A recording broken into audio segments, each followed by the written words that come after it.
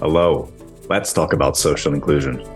Today we explore the concept of racial macroaggressions and how it relates to white supremacy. We welcome two amazing guests, Johnny Williams from Trinity College in the United States and David Embrick from the University of Connecticut in the US. We will be talking about the limitations of viewing microaggressions as individual behavior only, and about the importance of recognizing historical and systemic roots in capitalism, colonialism, or Indigenous erasure as a source for these microaggressions. I'm Rodrigo Silva. Let's talk about social inclusion.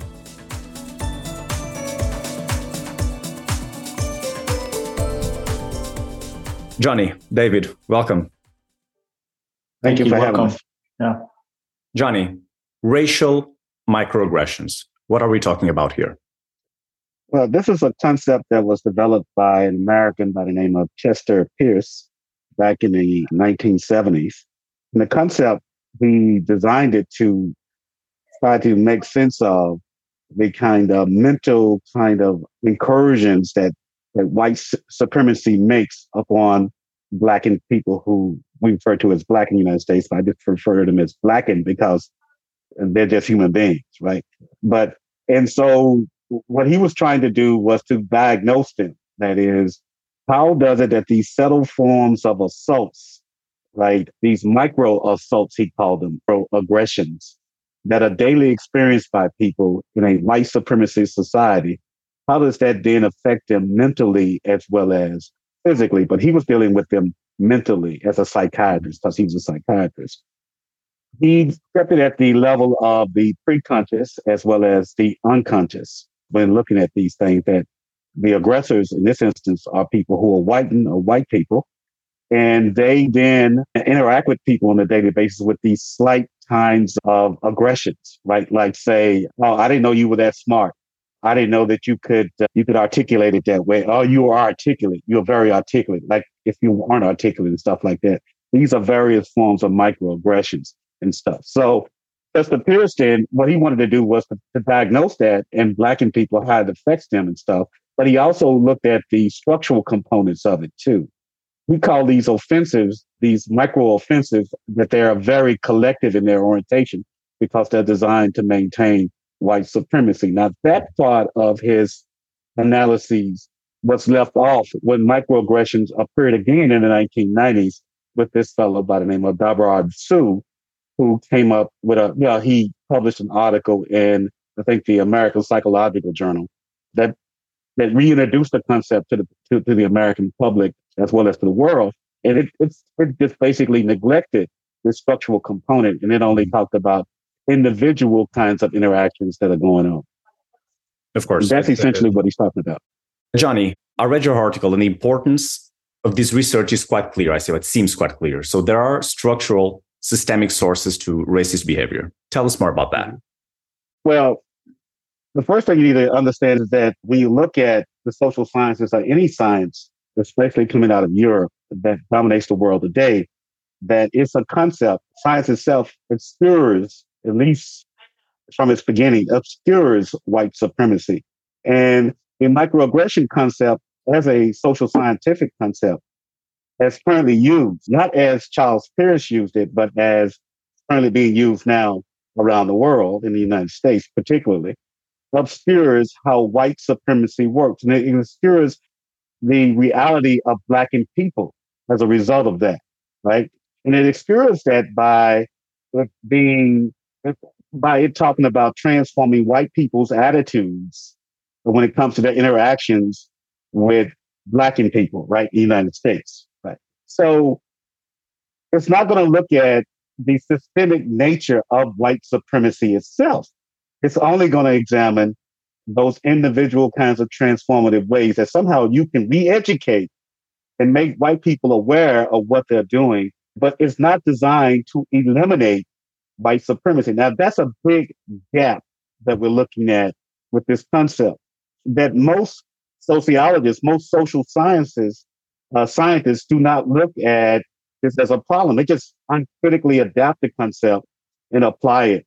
But it's not doing what they think it is doing, because some people naively believe that by re-educating white people, right, making them aware of what they're doing, that's how they eliminate white supremacy. And it's just not the case, because we're talking about a social system. And the social system consists of these kinds of discourses, these actions, these mental constructs, ideology, belief systems, and so forth that just don't fall by the wayside in terms of practice. Okay. David, would you like to follow up on this part? Yeah, and I think what's important here is that we're not trying to really sort of reconceptualize racial microaggressions. What we're trying to do is go back to Chester Pierce's original kind of theorization of this concept and add in the second part of the equation. I think it's important. One of the things that has happened, and as Johnny mentioned, is that sometime in the 1990s, psychologists in general, started with Daryl Wing Su, sort of pursued this line. Now, prior to Daryl Wing Su, there were some sociologists, right? Philomena Esset, for example, wrote on everyday racism that sort of captured some, I think, more structural kind of understandings of these microaggressions, right? But sociologists, kind of the way we look at it, kind of fell by the wayside, and psychologists picked it up for the most part. And if you look since then, the majority, not all, but the majority of research on racial microaggressions has their theoretical underpinnings using Daryl Wing Su's concept or something sort of similar, right? Which is very individualistic. And so what we want to do, and what we tried to do with this article, was to sort of bring it all back, not to dismiss what's been written already, but to say that the equation is both at the individual and structural levels. And what has been sort of forgotten is the structural sort of issues of white supremacy. And that's what we really need to look at. And there are major implications that I'm sure we're going to talk about soon. Of course, exactly. I was thinking about that. So you merged, I think, both the importance and the research gap that you were following. So I'm just going to jump this one and ask you, David, even though it's hard, because it's more like a theoretical discussion, as you told me before. Sure. Let me know about some potential findings, some reflections that you did, many reflections of your work. Oh, absolutely. I mean, if you sort of think about it more holistically, then you can sort of translate that to, and I'm going to go back to Johnny's point earlier, right? Because if you're really thinking about racial microaggressions only at the individual level, then you're going to be thinking about the consequences at the individual level. And the implications will be done at the individual level. The solutions will be done at the individual level, right? So then it becomes just about people. So it's about the tolerance of people, right? As opposed to the continuation of how racism operates within a system. And then there's also, and I don't want to jump in too far, but for example, one of the things that we've learned is the deleterious cumulative effects of racial microaggressions that are important. So it's not about a slice in time when an actor does or says something to another person that results in a micro assault. Is that this happens, according to Philomena Esset, every day, right? And so there's a cumulative effect.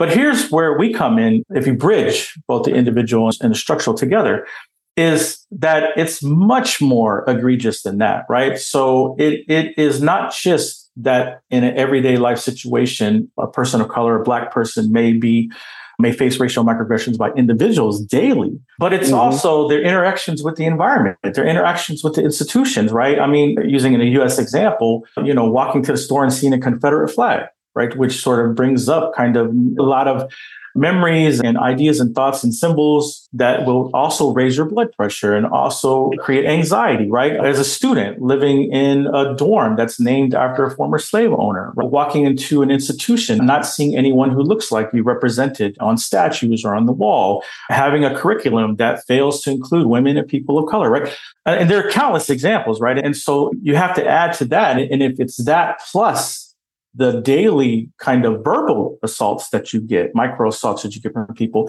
then it's not just cumulative, but the damage to your health and the physiological damage to one's person is much more than I think we give credit, even in terms of understanding it from a health point of view, right? The racial health disparities is much more than what we're even writing about. So I think it's not necessarily making it complicated, but I think it's drawing awareness to just how serious this is when you want to talk about mortality rates or those kind of issues, right? Of course. And you have given also several real case scenarios on which this situation applies. And Johnny, I'd like to follow up on this and discuss potential policy impacts about your reflections. Well, first of all, I think let me put it this way. In a white supremacist society and in academia, which is basically a tool of white supremacy in a white supremacy society, and the academic tool within these institutions, as well as, say, the political institutions, the educational institutions that are not in academia, but at large, the cultural institutions and so forth, they are all basically tools who have very everyday interactions of recreating this reality, right? So one of the policy implications of this is to move people along to make this kind of interactive connection between this kind of everyday kinds of assaults and these kinds of structural mechanisms that these everyday assaults maintain. Because this is a collective endeavor. This is not something that most people in the United States like to think of the world as if an institution is working on its own, when in fact, the institution depends on the people in it to make it go. The institution wouldn't be without the people, right? So if people understood that when we talk about white supremacy, systemic racism, that it is about action, right? And not merely just belief systems and transforming the way one thinks, even though that's important, that maybe then we can actually work to eliminate white supremacy globally as well as in the United States, right? So this is what the biggest policy implication is, but it's also another one when it comes to just academia. It's just making people aware, academics and scholars aware that this is what they're doing, because a lot of people are not reflective about the fact that they're only talking about this individualistic notion. Now let me say, this stuff was before us, as we say in our piece. Amilcar Cabral, W.E.B. Du Bois, right? All of these people who came before us, Frantz Fanon, they all made us aware of this problem through the process of global capitalism and colonialism and imperialism, right? They made us aware of it. And in the United States, I'm only talking about the United States because this is what I know, right? United States, people want to forget that kind of a legacy and how that legacy continues to operate in the present day through these various concepts that we make up. So it becomes problematic as far as I'm concerned. So if people are made aware of this, we can begin to start to address and dismantle the system of white supremacy, which no doubt also has to dismantle capitalism, which is a big part of it. Capitalism and white supremacy go hand in hand.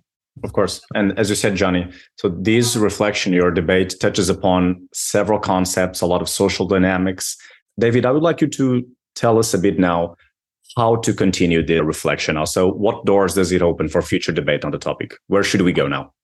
Well, that's the thing. I think that, and again, I'm a sociologist, so for sure I'm gonna target this population. But I think it's time that sociologists get back on the bandwagon and really look at racial microaggressions from the vantage point that folks like Philomena Essed, but also the references that Johnny has sort of brought up have done already, right? Because again, what's happening is, I think there's great research out there, but it's all being sort of, I guess, strung along theoretically by psychologists. And again, good stuff, but it's a half of equation. So I think part of it is for social scientists in general to maybe think a little bit more broadly about how to bridge the two, or at least how to think about this more structurally when you're thinking about racial microaggressions, because the implications are there. The implications they're strong in terms of like the real effects that these have on people's lives. A tip for the sociologists that are listening to us. Johnny, could you provide some materials, some other content that our listeners can follow up to further explore these reflections? Well, in the piece, we list out and we say strongly that the neglected scholarship of people who came from the Caribbean, the African continent, as well as the United States, and just the Americas, period, to be explored and connected and linked to this. So people should go and read, Institutional Racism by Stokely Carmichael and Charles Hamilton. A very important piece, right? W.E. Du Bois, anything you can get. Frantz Fanon, everything he ever wrote before he passed away at a young age.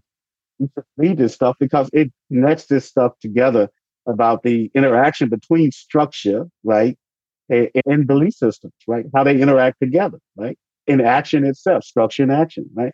So I think that's where your readers can go to try to figure out where to go further. Now, you can read what everybody else is saying it in racial microaggression right now.